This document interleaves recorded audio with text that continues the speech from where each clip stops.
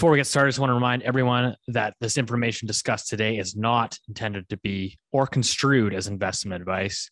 Please consult a professional advisor before putting a loonie in any of these financial markets. The dirty secret is that no one's ever going to get paid back. People have the shortest memories when it comes to investment. We just got to get Keith into Bitcoin. Hey, there's a bubble.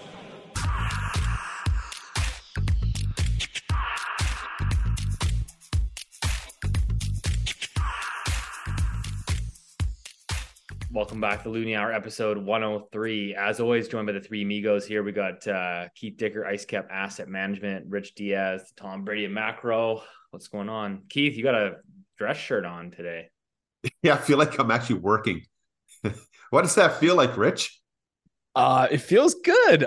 It feels good. I like working. Don't lie. It's been an interesting few years, so working is definitely good. Before I launched IceCap back in 2010, and for 10 years prior to that, I worked for a very small bank, a small private bank offshore.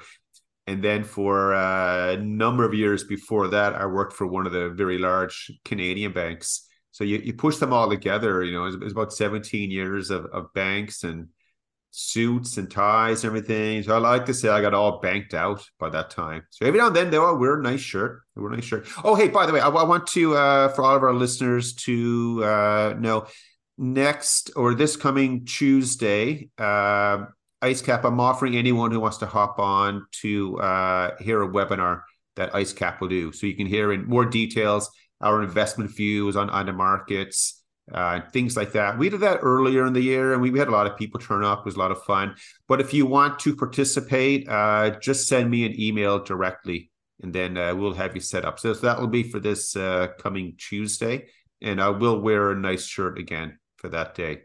How about you, Rich? You were in a nice plug for IceCap, eh? We'll bill you. We'll bill you. Some shameless self-promotion, as they say. Rich, how are you promoting yourself these days? How's the love life coming along? It's as good as German real house prices, which is to say not good at all. Only you could come up with that, eh? Holy smokes. You wonder why it's been rough goes, actually. I don't know. I don't know, boys. Maybe I don't know. Something wrong. Maybe I'm not using the right Loonie Hour pickup lines. Maybe I should wear my anti central bank digital currency shirt. Maybe that would help. But no, all is well, man. I've been going to the gym a lot. I found a new personal trainer, which is something personal trainer, eh? Times must be good. Times are better, yes. But no, I love. It's something I've committed to.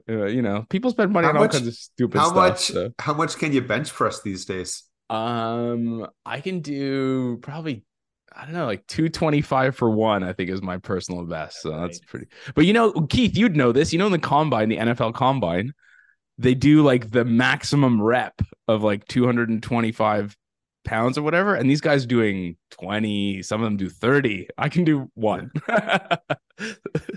Yeah, the four plates is a cool. I know Steve is like pumping them out as well these days. Oh, by the way, guys, a shout out to one of my good friends, dear friends, Connor Damone. He was just named to the Canadian powerlifting team. So Connor, if you're listening today, congratulations, well done. Let's just say he's doing a lot more than one rep of the 225. Yeah, and I think that's why he has a lot of success, Rich, in the love world. So if you can increase your reps on the 225, I think that's the key. I'll be very proud of myself. Yeah, I'll call you. Yeah, well, Steve, what's new over in the land of love over there in Kitsilano? Things are good here. I don't know, housing's slowing down. Actually, we're going to Europe next week, so we'll be traveling to Italy and to Spain. So the Loonie Hour will be recorded next week. Well, I guess we'll still be here, but the following week will be recorded in Spain. So we'll have a new background for everybody. But quick little tee up here before we get into the show. We are planning a Loonie Hour live event in Toronto in the GTA for the end of November. So anyone that's local there, if you want to help us out, particularly with like sourcing venues and caterers, that always helps because none of us are really from there, and it's always a bit of a challenge when you're moving out of the city here and trying to organize events from across the country. So if you want to send us an email, that would greatly appreciate it. If you want to mark your calendars, if you live there, we're planning tentatively kind of like a November 30th, give or take a couple days is kind of the idea. So again, shoot us an email. We would definitely appreciate the help with that. But without further ado, Keith, lots to touch on this week. I'm going to get a little bit on the housing front. I mean, we've got some just mayhem, I think, in the bond market, confidence indexes. There's a lot happening right now, and we're kind of just waiting. This crescendo is building up. But I wanted to frame up this week's conversation around the housing file, because we've been talking about it a lot over the last couple months, which is, okay, we've got the federal government, which is just getting destroyed in the polls, made worse over the last couple days here by not vetting their guests, which we promised to do. Yeah, we always vet our guests here at the Loonie Hour, so we do sometimes, haven't we? I don't think we've had a bad guest at all. We've got great guests. It's because we vet them. We got another good one coming up here, another probably week or two. So that's going to be a big name drop for the Loonie Hour. But so the federal government's been, it's the prime minister. Tell him he's coming on. He's going to do it. Yeah, I don't think so. But we've had the federal government. They changed their housing minister, they changed their immigration minister. They've been doing all these things trying to get back in the polls and right the ship, kind of thing. And so you'll notice, we talked about it, I think, over the last week or two, which was, okay, they removed GST on rental construction, which was like a huge move for them. It's a 5% savings to the developers. And then they've been announcing their housing accelerator fund, which for the first time in 18 months got their first sort of applicant. And, so lo and behold, we're starting to slowly make some progress. And then we had the Metro Vancouver region, so several of the municipalities just came out and said, well, we are going to increase our development charges. So basically what they're going to do is the proposed changes would increase the development charges from January 2022 to January of 2027. So over that period of time, you're going to see about a 626% increase in your development cost charges, which would add roughly about $15,000 to every single condo unit brought to the market. And is that for the whole province or for a specific municipality? So it's for the Metro Vancouver region. So basically all the municipalities say, hey, listen, we've got all this like infrastructure that we need to sort of pay for, sewer upgrades, sewage treatment plants, et cetera, et cetera. So basically it's kind of complicated. And to be honest, I'm still like learning a little bit about how these all work, but actually just went to a keynote speech with the mayor of Vancouver, and he was kind of explaining it as well. Because he's like, this is kind of new for me as a guy that came from the private sector, to learning about people look and say, oh, when your property taxes are going up every year, the city of Vancouver doesn't actually get like most of that. They actually get spread out amongst all the other sort of the region and different levels of government. So basically the Metro Vancouver board says, listen, we're going to raise our development cost charges. It's going to add $15,000 per unit.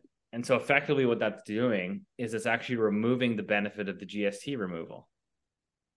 So the federal government says, listen, we need to save developers money so they can keep building during this downturn. But then the municipalities are like, well, listen, guys, we need the tax dollars. So we're going to ramp up our fees and basically negate the benefit of the GST. That sounds like Russian disinformation or something, man. There's no way that's true. Stir the pot. But no, this is true. And so then... Did you see Rich's eye roll then? He was like, oh, man. We're 10 minutes in. We've already got conspiracy theories. Please, can we move on? Anyways. So anyways, we had Sean Fraser, who's the federal government housing minister. So he then came out and says, well, we're going to pull funding basically on two of the municipalities that we had just approved in this Metro Vancouver region. It's now on hold so basically now they're fighting. There's no agreement about how to do this. But this brings me to like the larger point, Keith, which is like I think you've been pounding at home for many, many years, is like all of these levels of government, whether it's like federal, provincial, municipal, all of them are starved for tax dollars. Yeah, absolutely. And it's, so, I think everyone knows now the total global debt. I think, Rich, you shared with us recently, we've now exceeded 300 trillion, depending on which way you slice it and dice it up. And, ever since I was young, I was a little boy, you'd hear, oh, there's too much debt, this debt bubble is going to break. And, the 80s came, the 90s, the O's, the 10s, and it kept going and nothing ever happened. But what was also happening during that time frame with interest rates? They were high and coming down. Yeah, they kept going lower and lower. So now we're finally at this point where everyone is just, saturated in debt at the exact point in time when rates have troughed. They can't go any lower in the real world. And now they're going higher again. So you're right, Steve. Like everyone, they're looking for pennies in this Chesterfield now or the sofa, depending on if you're an American or a Brit, to pay for stuff. So that we should expect this to continue. I don't know how it doesn't. There's another wrinkle. How it doesn't. We get an adjustment on the debt side, of course. There's another wrinkle, Keith, which is not only is the debt exorbitant, it's also about like when that debt comes due and when that debt needs to be renewed. So if you owe a lot of debt and it's a long duration, liability, which is to say you have to pay back that lump sum in 30 years, when interest rates go up, it doesn't really affect you, right? But what's the problem we're having now is many countries. So I was looking at Italy last week. I was writing a note about Italy, and Miss Meloni, the prime minister of Italy, tried to, speaking of trying to raise cash, she tried to tax profits of the banks there. And on the Bloomberg machine, if you type in DDIS, you get a debt distribution. So you can see what, like over the years that are, going out until, next century, whatever, I guess, how much debt is due over in 2023 and 2024. And so some jurisdictions have made, let's say, not the wisest decision with respect to issuing that debt. And I think Italy, for example, has to refinance 364 million. No, yeah.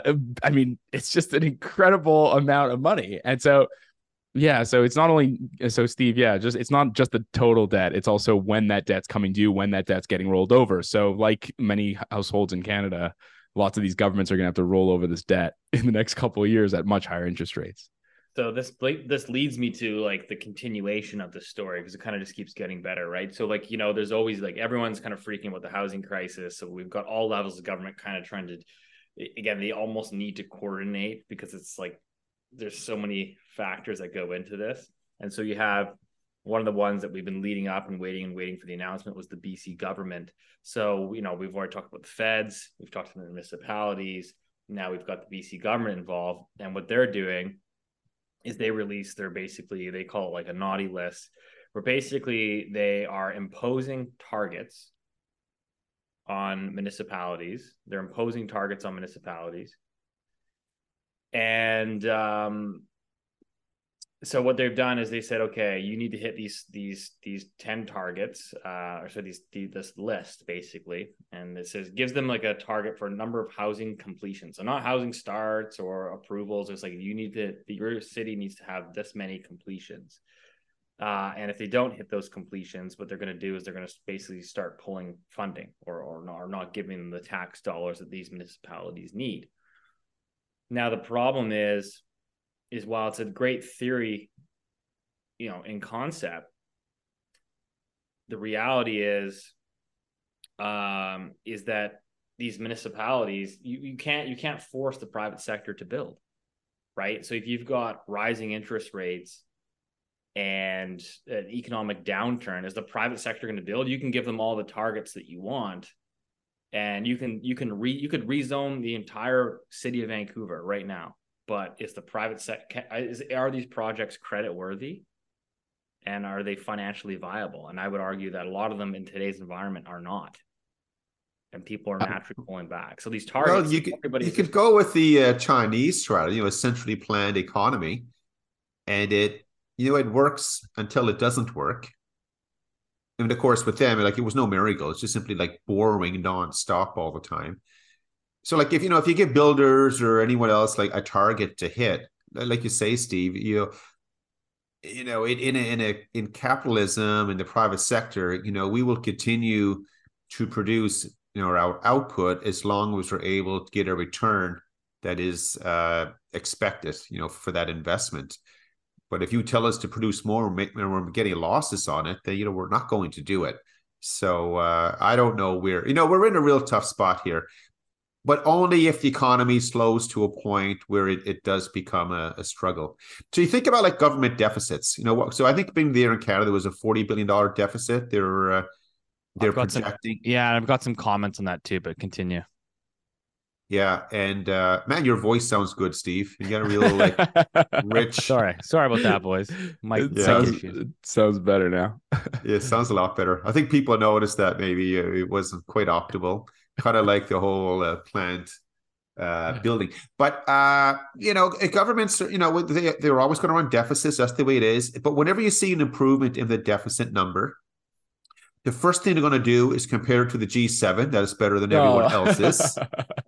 Our favorite. Right? Our favorite. But the second thing they're going to do is say it's because we're really good at doing this. But no, it's not at all. It just simply means that the economy grew a bit faster, or tax revenue collection was a bit faster, or something like that than what was expected.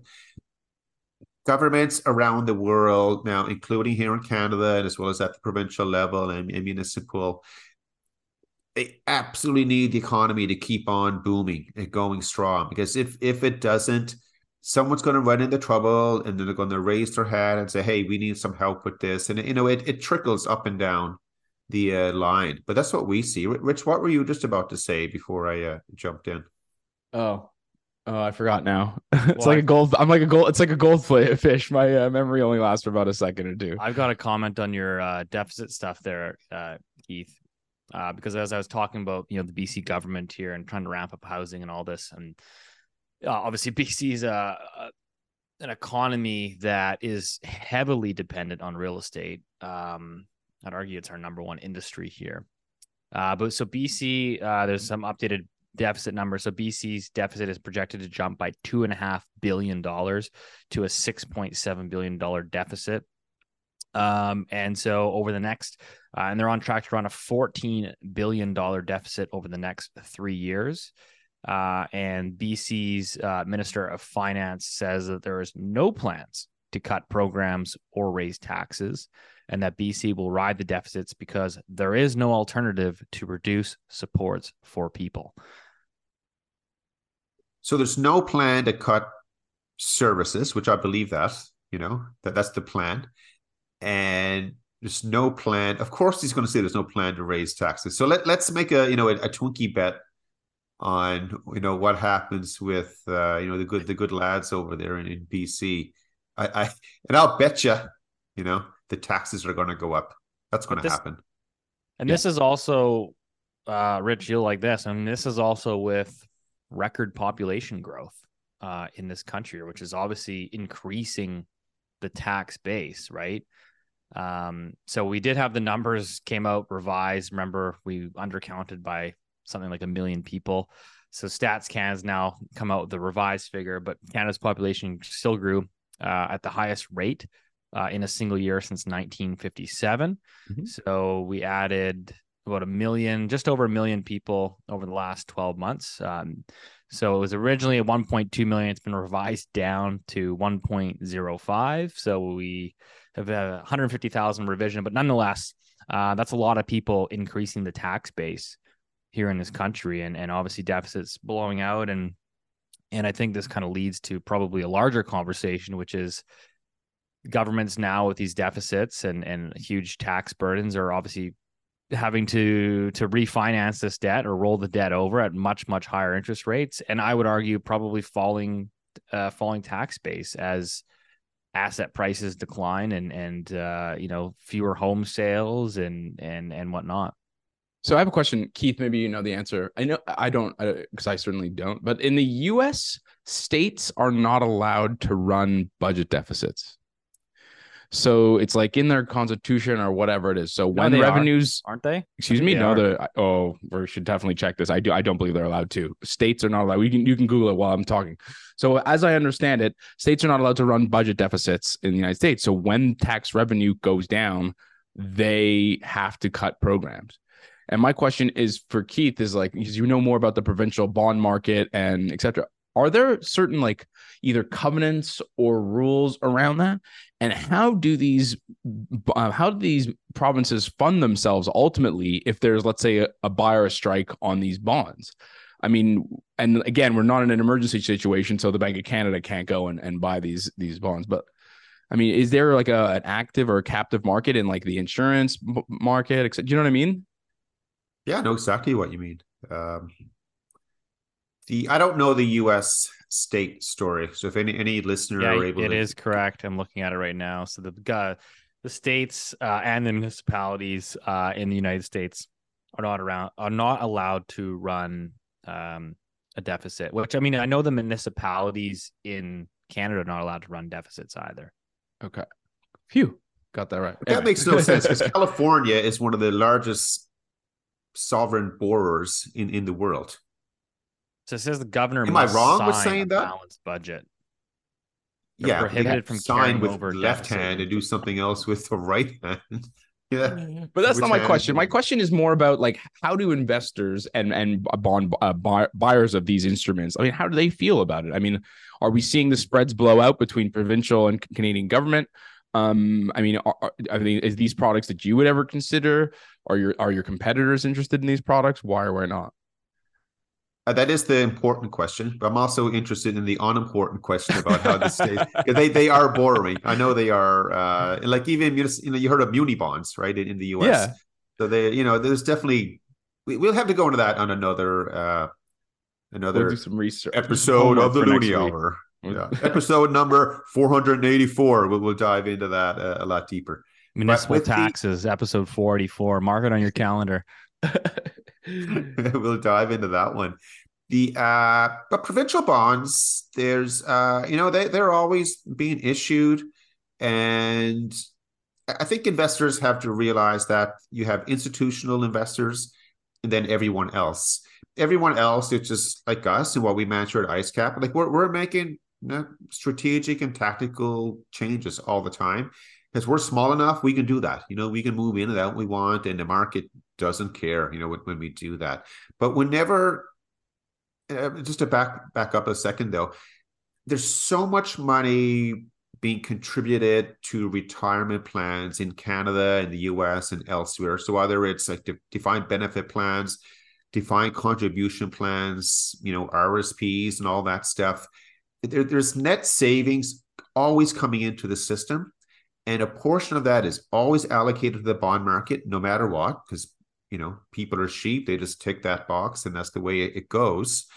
And then by default, because if you're a bond manager and money comes in and you're going to get paid an extra 18 basis points for buying a provincial bond over a federal bond, there's competition for that issuance when it comes up. So during a normal cycle, Rich, provincial debt, it'll get bought up all the time.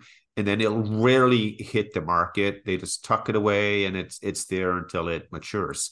Now that's fine and dandy until there is a credit event, like what we had back with the pandemic. And when that happens, then there's no one out there that wants to buy this stuff. And that's what happened to Newfoundland back in, I think it was maybe March or April of 2020.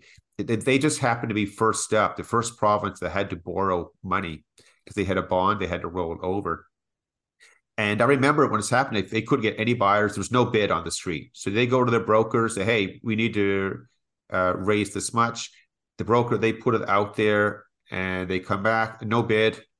They say, well, can you do it again? I said, okay, still no bid, still zero.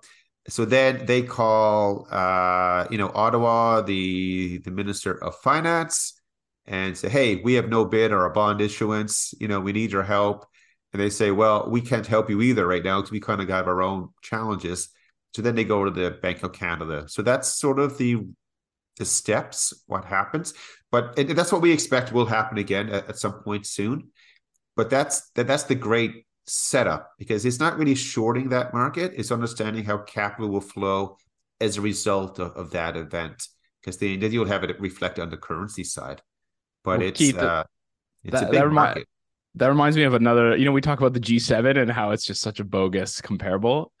Well, it also reminds me quickly about how our Canadian finance minister was like, oh, Canada's federal debt as a percent of GDP is the lowest in the G7.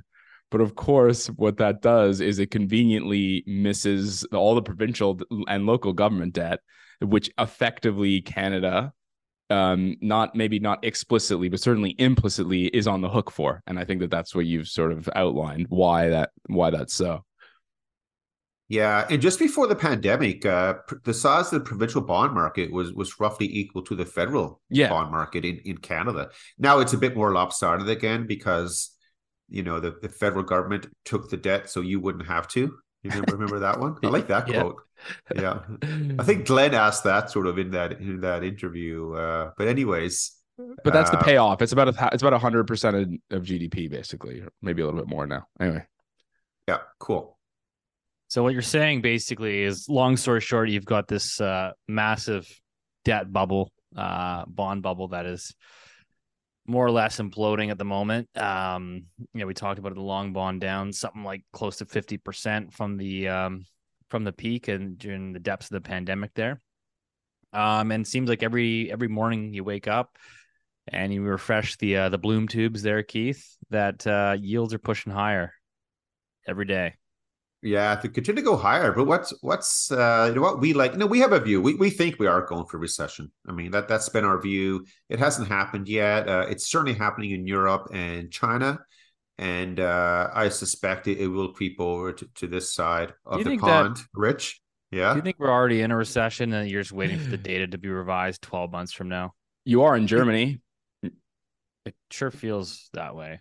It could be, but as they say, it's just bad luck if your neighbor loses their job. But if you lose your job, then it's a recession. So I'm not hearing of any mass layoffs at this point. I don't know if you guys are. I'm not seeing that. Yeah. I just know it's not as many job hirings are taking place, what I see.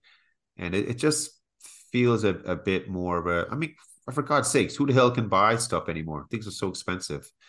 But with the you go back to whether this is a bond bubble and all that. One thing that we like to watch closely are credit spreads. So that's the difference between what you and I and Rich and other people pay to borrow versus what the government is paying to borrow. The difference is we got to pay more than what the government will pay, and that difference is called a spread. For times are getting worse, or they're declining when that spread starts to get wider, and that's not quite happening yet. Right. So there's still not, the alarm bells aren't going off, but that's the next thing that you want to watch to see happen, and we're watching it closely. And once that starts to go, then okay, yeah, now we are heading over, into the darker side of the economy, but we're not there yet. But it still doesn't feel awesome, though, right? Like it's not an awesome setup. Why haven't those spreads blown out yet? Though? I kind of know. So in 2020, when all the interest rates did fall, I can speak for the United States because I know this market a bit better than the Canada, but a lot of these non-financial corporates basically refinanced, and they refinanced at these super low interest rates. They took advantage of that, and they actually they lowered their coupon payments by about 100 basis points, and they pushed out that debt maturity. What's the duration? Like what? So it's changed. It depends on you're talking high yield or you're talking if you're talking high yield or you're talking investment grade. So I think the average maturity was about 6 years before 2020, and it dropped all the way down to 5 years, but it's starting to creep back up a little bit. And so, and that's the thing. It's like those years are ticking away really quickly, right? So if you refinance your debt in 2020, We're already 2024.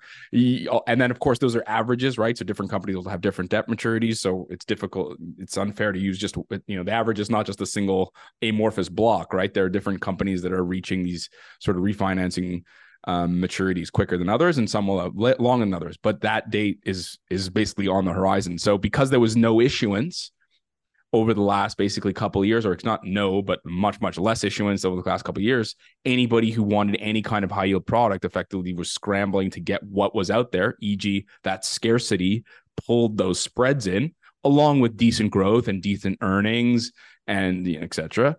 But the question really is, it's sort of 2024's question, when these maturities start coming due, and much the same as it's coming due for households in Canada, what have you. That's the expectation, that as these high yield, less creditworthy borrowers start to issue more debt to roll it over under Keith's view that the growth is getting weaker, then you'll see those spreads come out. But until now, those spreads are very, very tight, Steve. Yeah, so you'd say 2025 is kind of maybe a more important year, which I know for the real estate market that 2025 is the bulk of your mortgage. 2024 and 2025 is actually the bulk of the renewals. Creating visual content is an essential part of what I do, but the creative process hasn't always been easy. That is, until we discovered Canva. The Loonie Hour uses Canva to create images for thumbnails, social media posts, and event signage. Designing custom artwork using Canva is so easy, even the boomer can do it. Canva for Teams is a design platform that makes it easy for anyone to create stunning content in any format, from social media posts, videos, presentations, and websites. Ever since I found Canva for Teams, it has been easy to collaborate and design with a team, which makes the whole process so much more creative and fun. We've used Canva to collab with our marketing team to design images using pre-formatted templates, easily dragging and dropping our logo to create professional-looking media in a matter of minutes and at a fraction of the cost. Canva for Teams is an awesome way to quickly and easily create branding and media assets for your business. Design and collaborate with Canva for Teams right now. You can get a free 45-day extended trial when you go to canva.me/Loonie Hour. That's canva.me/Loonie Hour for a free 45-day extended trial. Canva.me/Loonie Hour. You think we make it to 2025? What do you mean, like in life, like around the sun? Yeah, I'm pretty confident the Earth will continue moving around the sun. Oh dear. Or risk assets. Well, speaking of risk assets, I'm not so sure, but the Earth, I think, will make it. Well, speaking of government revisions, I know everybody's trying to do their best, and I think Stats Canada is probably one of the worst government agencies. I disagree with that. Carry on. You disagree? I just think we give them a lot of shit for something that's very difficult to do. So anyway, we're carry on. back That to- wasn't your point. We're back to this again. Oh Come my God, that's not the on. keep going. Oh, Keep going. geez. Okay, fine. We can agree that- Listeners, Rich is in love with Statistics Canada. we He's can looking agree for that a data date. collection is very difficult to do, which also makes it prone to revisions, which is a little bit alarming when you consider that central banks are, eagerly awaiting every single data point to set the price of money across the world. And so, there's a revision out today that, apparently Americans saved 1.1 trillion less than thought from 2017 to 2022. So this is from the government. The Bureau of Economic Analysis now calculates that Americans stashed away an average of 8.3% of their disposable income annually, down from a previously estimate of 9.4%. So that's about 1.1 trillion when you run the math. And we're seeing this now. And the big story kind of throughout the pandemic was, the consumers flush with cash. Everybody has so much savings. They're getting all these free checks in the mail. And so now, if you look at the updated sort of numbers here, excess savings outside of the top 20% of the wealthiest Americans, everybody has now run out of their excess savings during the pandemic. So basically what you're saying is household savings or household excess cash is below pre-pandemic levels for 80% of the US economy. Okay, so wait, I gotta jump in here. I'm not just some simp for the stats people. I'm just He saying, won't like, let Steve. He won't let it go. He won't let it go. I'm Gotta just saying bring this they're up off by every 10. show. They were they were off by 10%. They were calculating the entire savings of an entire economy over X amount of years, and they were off by 10%. It's not that bad, anyways. But the other thing, I think the more important point, moving away from the sore spot, is I think we're seeing that across the board. I think we're seeing that reduction of savings, especially on the lower income scale. So either the lower two quartiles, probably. And the way I would almost prove to you using or corroborate, I should say, is the delinquency rates. So the delinquency rates on auto loans and credit cards, especially for smaller banks, which cater to those lower income people in America, are starting to creep up basically across the board. Whereas the delinquency rates for the richer people, e.g. the larger banks, again, broad strokes, are flat. But Keith, go ahead. Tell them how bad Stats Can is. I'm just going to wrap my head around the whole love for the stats stuff. I think Steve's point was a lot more important than yours, but but Steve's point, again, it goes with how much money do we really have in excess savings to spend? That's what's happening, and there's lots of different data points to suggest that there's not as much excess money available to spend. And when that happens, the only way the economy can grow on an aggregate basis is, we ought to get a raise or bonuses, or you bring more people in. Or you borrow. Able to work, yeah, or you borrow. And, all this is sort of colliding at the same time. So, whether it happens, now or next quarter or Q1 or something, again, like this is sort of stacked against, the economy right now, because the only way for it to reaccelerate, we need the global economy to reaccelerate, which means the Chinese, the panda gets kicked out of the room, the Europeans, they sort things out, the Irish win the Rugby World Cup, which I think they will, and the Americans continue to do their magic at the central bank and in Treasury. So that's a lot of low probability events happening at the same time. So just so we can summarize this, what you're saying is excess cash for 80% of Americans is now lower than it was pre-pandemic. Meanwhile, student loan payments are recommencing starting in October. And so people are kind of out of cash. So their credit card balances are ballooning, and they're starting to default on that and their auto loan payments. Yet credit spreads remain in check, and the economy supposedly is still very, very strong, and we have excess demand, so higher for longer interest rates and no landing. Well, inflation's higher for longer partly because of the way that the CPI is constructed and the shelter component, which is still very high. House prices actually rose last week. That was on month.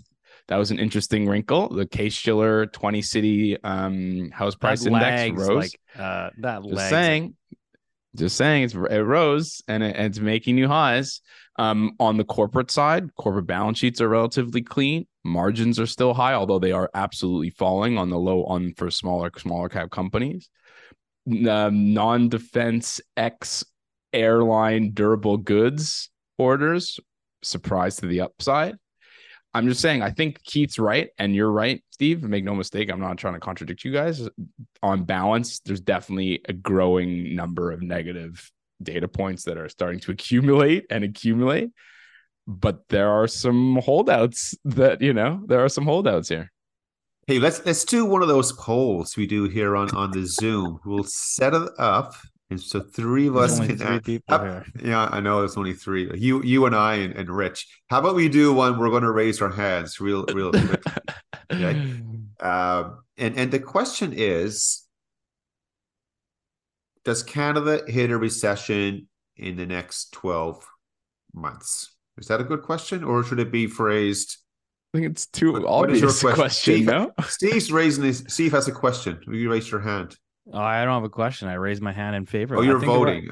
Okay, what's the better question then? We need something to. We're already in a recession here. I agree with that. I I'm did working. I did the podcast with the Canadian investor guys, and they asked me the same question, and I answered the same. So just so people know I'm consistent and truthful in my responses, because GDP per capita has been shrinking, and it has been since for a while now. I think And 4 of the even if last 6 even if you weren't quarters or doing whatever. per capita, Q2 was negative, and I bet you Q3 is probably going to be negative too. I think the problem Okay, is so you need let's. the labor market to cooperate, and it hasn't so far. Yeah, so Sorry, let's Keith. reframe. Yeah, let's reframe it then. How about we approach the question as, do we have a hard landing in the next 12 months? Because I think a lot of people argue right now. I mean, like you guys just, hey, we're already in a recession, and it's. I think it's sluggish, but we're not in a recession right now in Canada. Not a Like, there's painful not. one.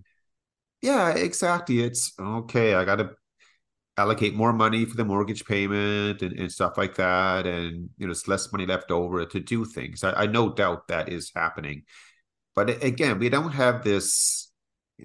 People aren't lining up, down to get, to collect employment benefits and things like that yet. So the question is, who amongst the two of you or the three of us do we hit that experience in the next 12 months? So we'll go 1, 2, 3, and raise your hand or don't raise your. If you raise your hand, Rich, it means you agree it will happen.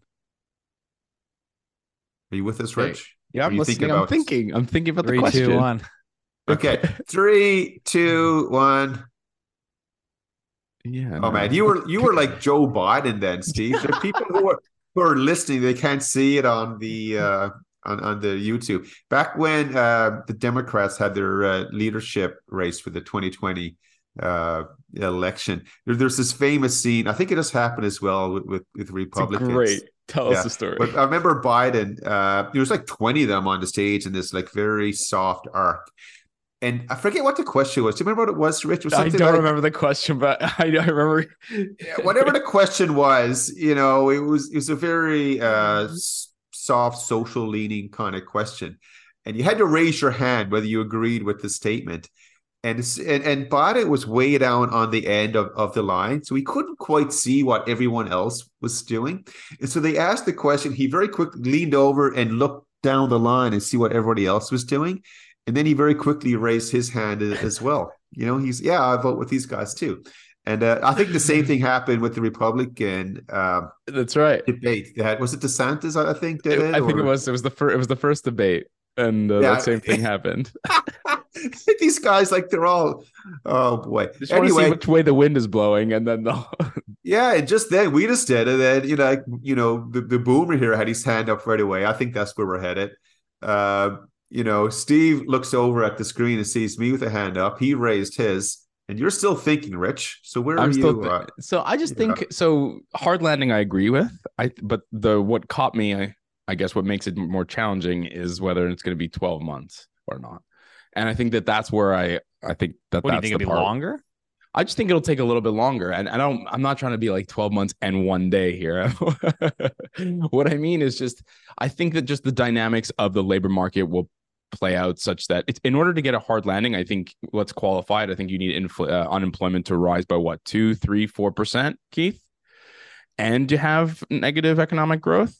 And I think that that's the part where I think that that's where it just takes a little longer. I think that a lot of these things play out, right? So the peak in real estate prices in the United States, just as a stupid example, was in 2006, but it took a year and a half for Michael Burry of, Big Short fame to be proven right on his trades, almost 2 years.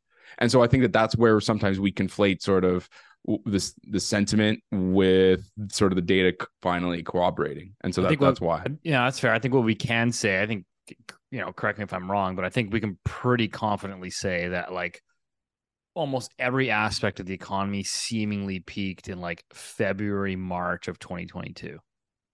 Yeah, that's I can tell you fair. For housing in Canada and the US, that was like the tippy top was February, March of 2022. And so since then, it seems like it's been a slow grind, like lower or weaker. And Steve, you realize you and I did commit the cardinal sin, and Rich didn't fall into the trap. Uh, we made a prediction with a timestamp on it as well. You never do both, by the way. You either say something might happen, you're not sure when, or you say by this time something might happen. You never say what that something might be. Well, what do we? We're basically, I mean, so since like the economy, I argue like the global economy effectively peaked in February, March of last 2022. We're like 18 months into a slowdown. So yeah, that's actually a good counter to my point. So I think we're already right then. We're already right. We don't even... Of course, the obvious question is will the Loonie Hour still be around 12 months from now anyway to collect on this we might get canceled before then. But I wanted to throw something, give you guys a point, which is the one data point that came out today, I think, is the Canadian Federation of Independent Businesses. I got it. Oh. CFIB, which is really cool. It has a great sort of it's a survey basically of independent businesses, naturally, and they ask all kinds of questions, and they had a decline in their main economic indicator, of which we've only seen 4 times before. So it basically fell to 48 or whatever. I'm trying to dig up the damn number. I can't seem to find it. It's on Keith's Twitter. You stole his tweet. Oh yeah, that's right. I stole your tweet, Keith. Yeah, I was pretty. I'm never that fast with doing anything really. Like my friends and family would tell you, but I was pretty swift this morning to scoop that out from Rich. But it's amazing, and it's it's a huge number, and that number hasn't been that low since basically the pandemic or the government shutdowns in reaction to the pandemic, and so it's quite a remarkable number. Now it is volatile, so you have to be careful. Again, never cheer yourself on after one data point here, but it will be interesting to see how this sort of evolves. And naturally, within it, obviously, you have to look at sort of the components: capex spending, hiring and firing, inflation expectations, and all that stuff. Well, to that point, consumer confidence in Canada as well, I think, came out a couple days before the business survey there, and that's also at its lowest levels outside the pandemic. I mean, we're getting close to the depths of the pandemic, so Canadian consumers aren't very confident at all, and businesses appear not very confident either. So I think both of that will probably lead into spending, or as you would say, capex. If you're going to start investing in your business, how confident are you going to get over the next 12 months you're going to get a return on that investment? You might want to stockpile some cash for a rainy day. So I think that ultimately probably leads us lower, Keith. You know what? He's looking at his Instagram. He's sleeping. I don't have that one. Joe. I don't have that.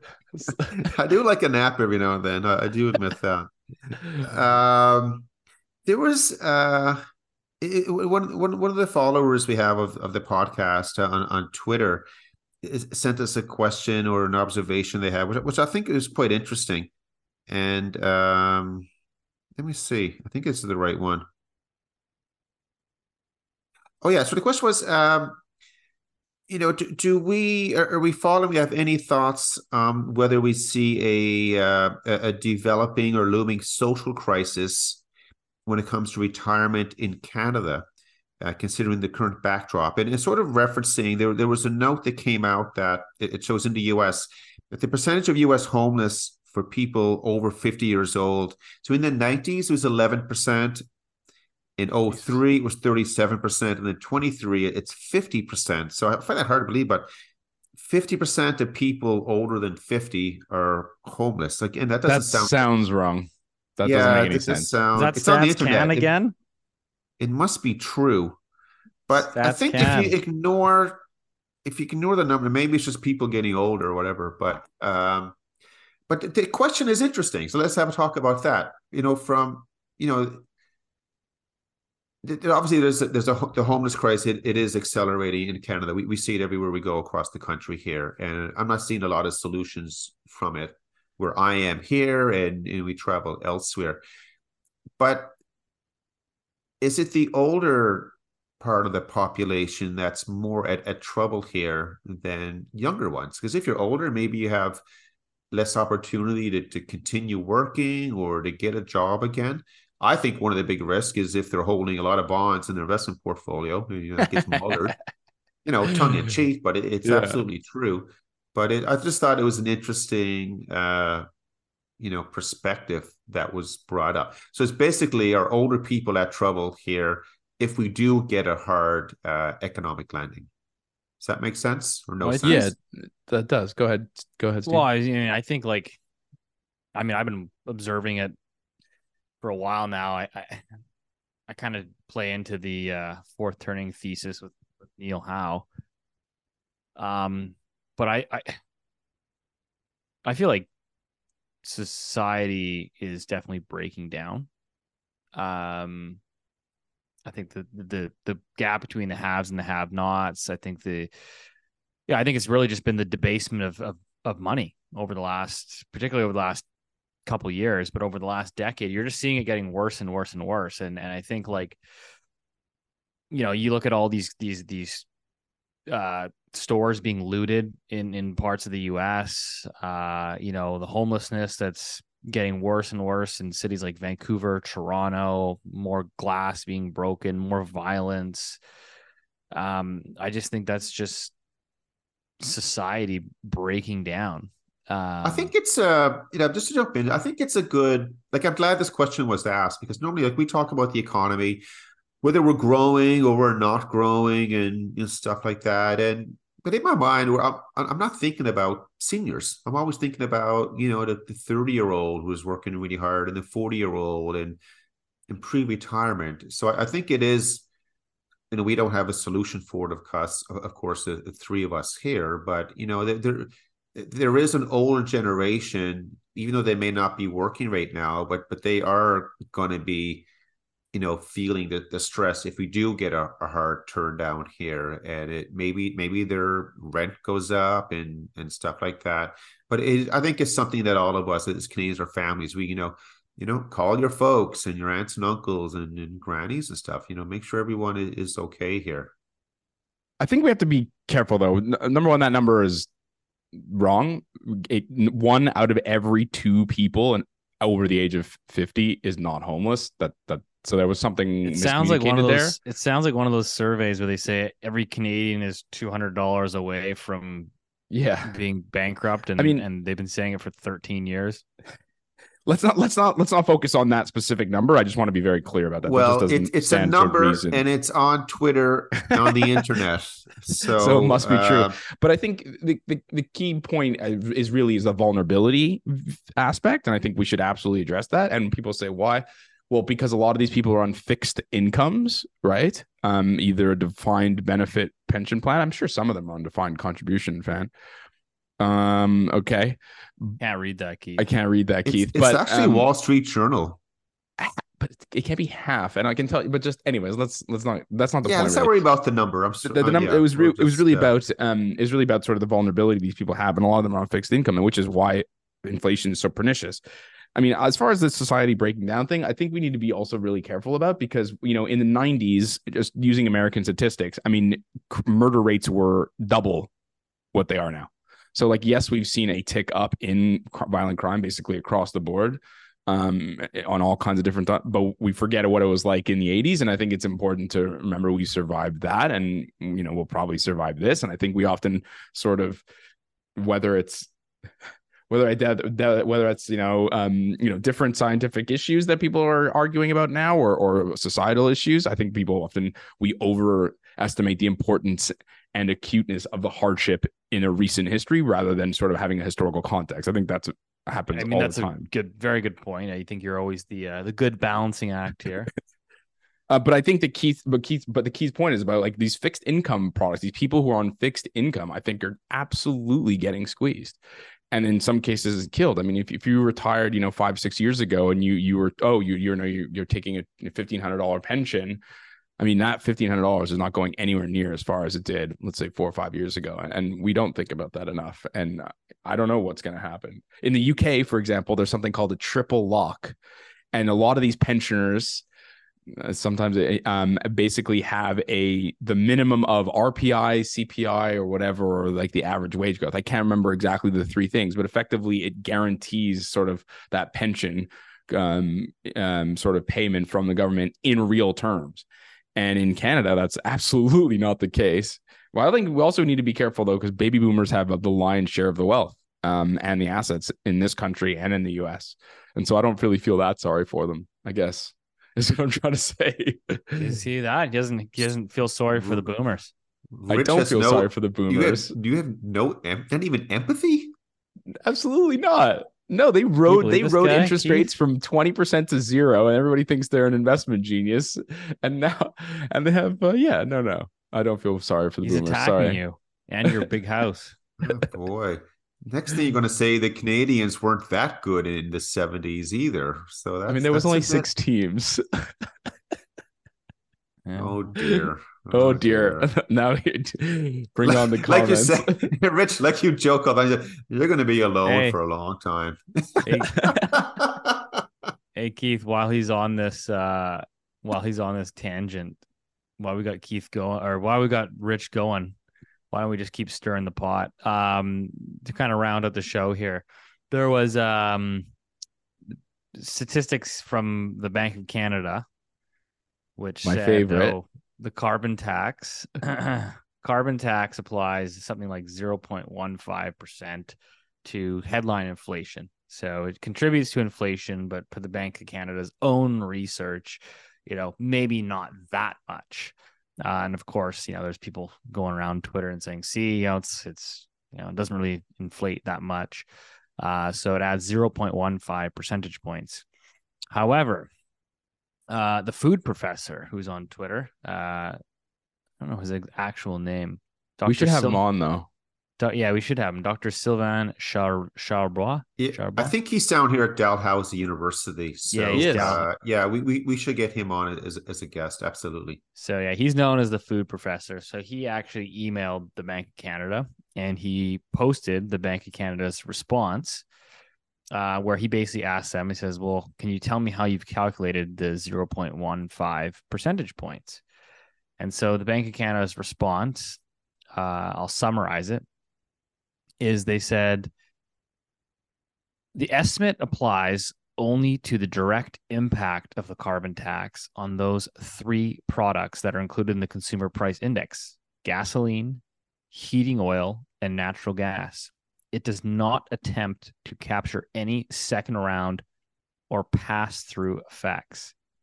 So again, just so everybody's aware, the Bank of Canada, when they're measuring how much the carbon tax adds to inflation, they're only including basically what it contributes to gasoline, heating oil, and natural gas. Nothing to do with pass-through effects, aka if the trucker's paying more for his diesel to truck your produce across the country, they're not factoring in the fact that the trucker's probably going to have to charge higher rates to feed them. You're the fertilizer that the farmer uses to grow the crop, for example. Anyways, we can go on and on and on. But that's, there you have it, Rich. That person deserves an F because it's something, yeah, of course. Well, you said they're not, they might pass through. They will pass through. That's absolutely. Well, basically, the Bank of Canada said they don't calculate. I guess they probably don't even want to be bothered by trying to do the math on how to even calculate that. But clearly, I think anyone with a brain, a brain, anyone that's past 3rd grade could tell you that there's going to be obvious pass-through effects. So I think this will be a great conversation. We will invite him to come on, and by the way, like, so his the Twitter feed is the food professor. It is the It's a good food follow, professor. Yeah. So one of somebody I know in my network, they actually know this guy as well. We'll have him on. But whenever I see the Twitter feed, I always read it as the food processor. I can see like the big blender, mixing it all together. He's definitely not come on the show now. Yeah, well, usually Rich says those kinds of things, right? To scare people away. Okay, so we got almost the end of the week here. What's the big market movement that you guys have seen that is really catching your attention? Rich, you go first.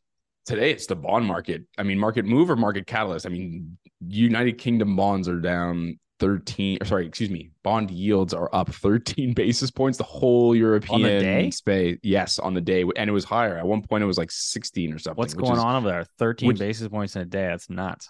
It's a lot. So basically, everyone in Europe is up 10 basis points, and I know that doesn't sound like that much. We know like 0.1%, but for bond yields, that's a lot. So getting mullered basically. Yeah, I think it's this higher for longer. I think the whole yield curve is basically catching up to basically the Powell's view that they're not going to cut rates. So that's the thing that's interesting to me, Keith. Yeah, I'm watching oil markets quite closely here. Oil continues to march higher. It's down, today, but it's down from yesterday's all-time recent high, if you want to look at it that way. What are we at, $95? Right now on WTI, 92.5 on the November contract, to be precise. But it is for the economy, and equity markets have been coming off the last few days and all that stuff. If oil comes off, then that will provide a bit of a cushion here, for markets to bottom and rebound again. But everything now is just refocused on the whole oil trade as well. And what's interesting, Canadian dollar, some days is trading with oil, other days it isn't. But if we get oil coming off here now, then you could see CAD coming off with it as well. But keep watching. Remember, every single market affects each other. You got all these interconnecting lines taking place. Nothing's going to move in isolation. But that's about it here from our end. Yeah. I've got, so over the last month, the Canada 5-year bond is up about 50 basis points. That's pretty much all getting passed through to mortgage rates here over the last couple of weeks.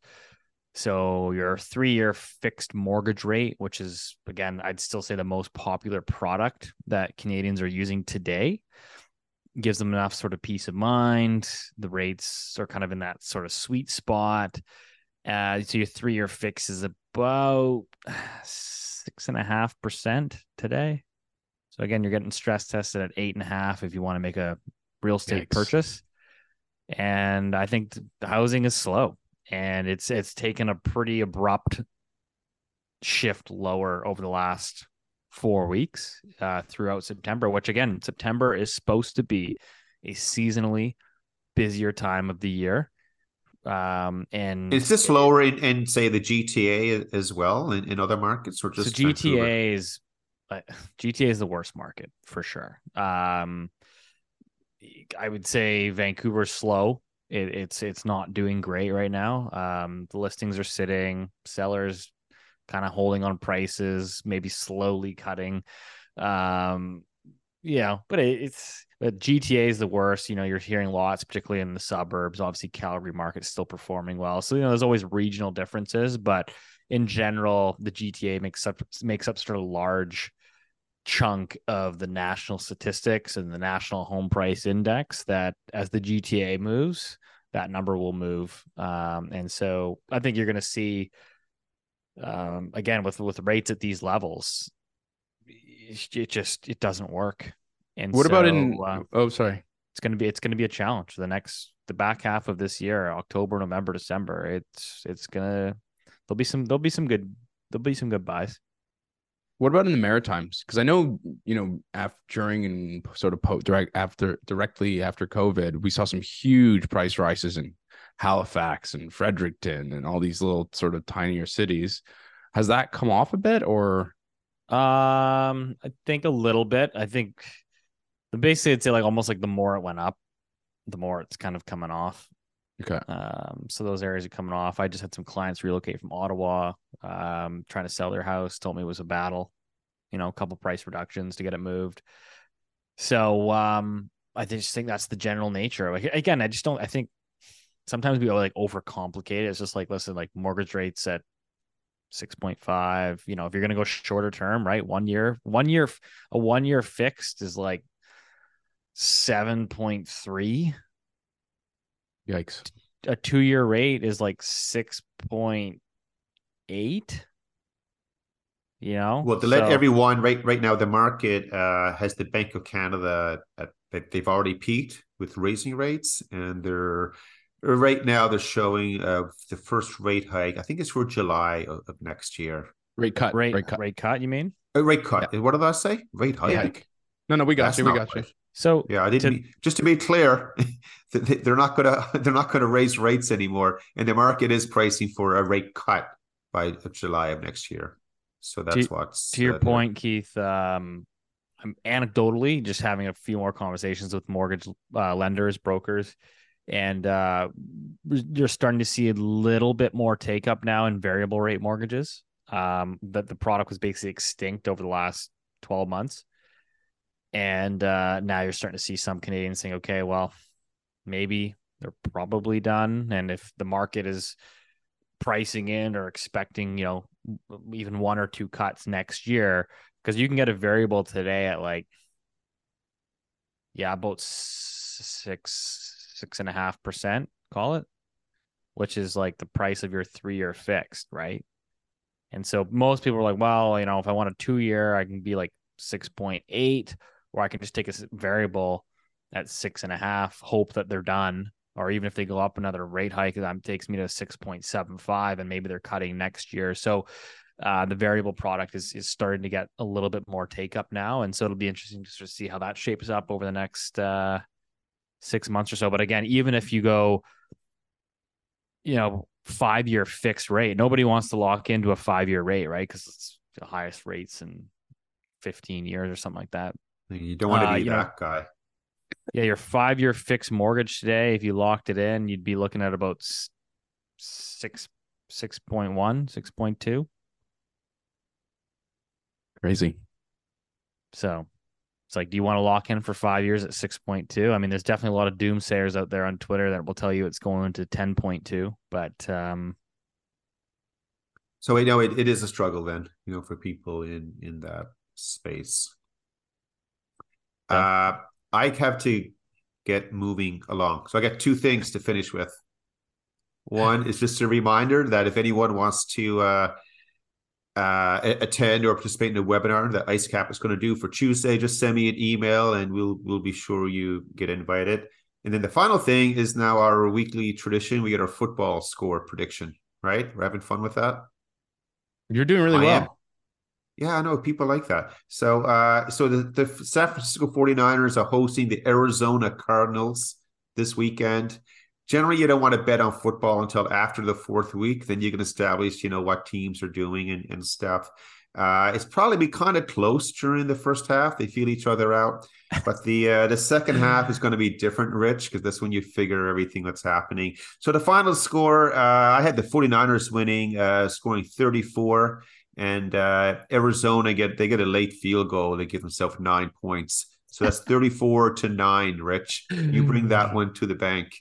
This guy never predicts a loss. You forgot the third point. You're like the Bank of Canada and the rest of the statistics houses. You never predict a recession in your own team, eh? I know, like you always go undefeated. So we see where we go. But that's what this week is looking like. You missed the third point. What was the third point?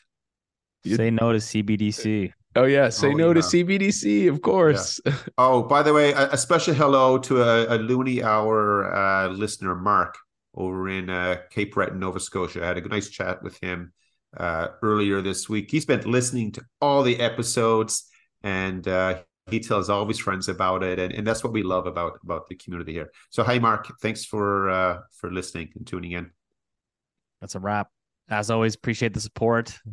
Thanks as always. If you're in Toronto, we'll hopefully see you towards the end of November. But either way, we'll see you next week.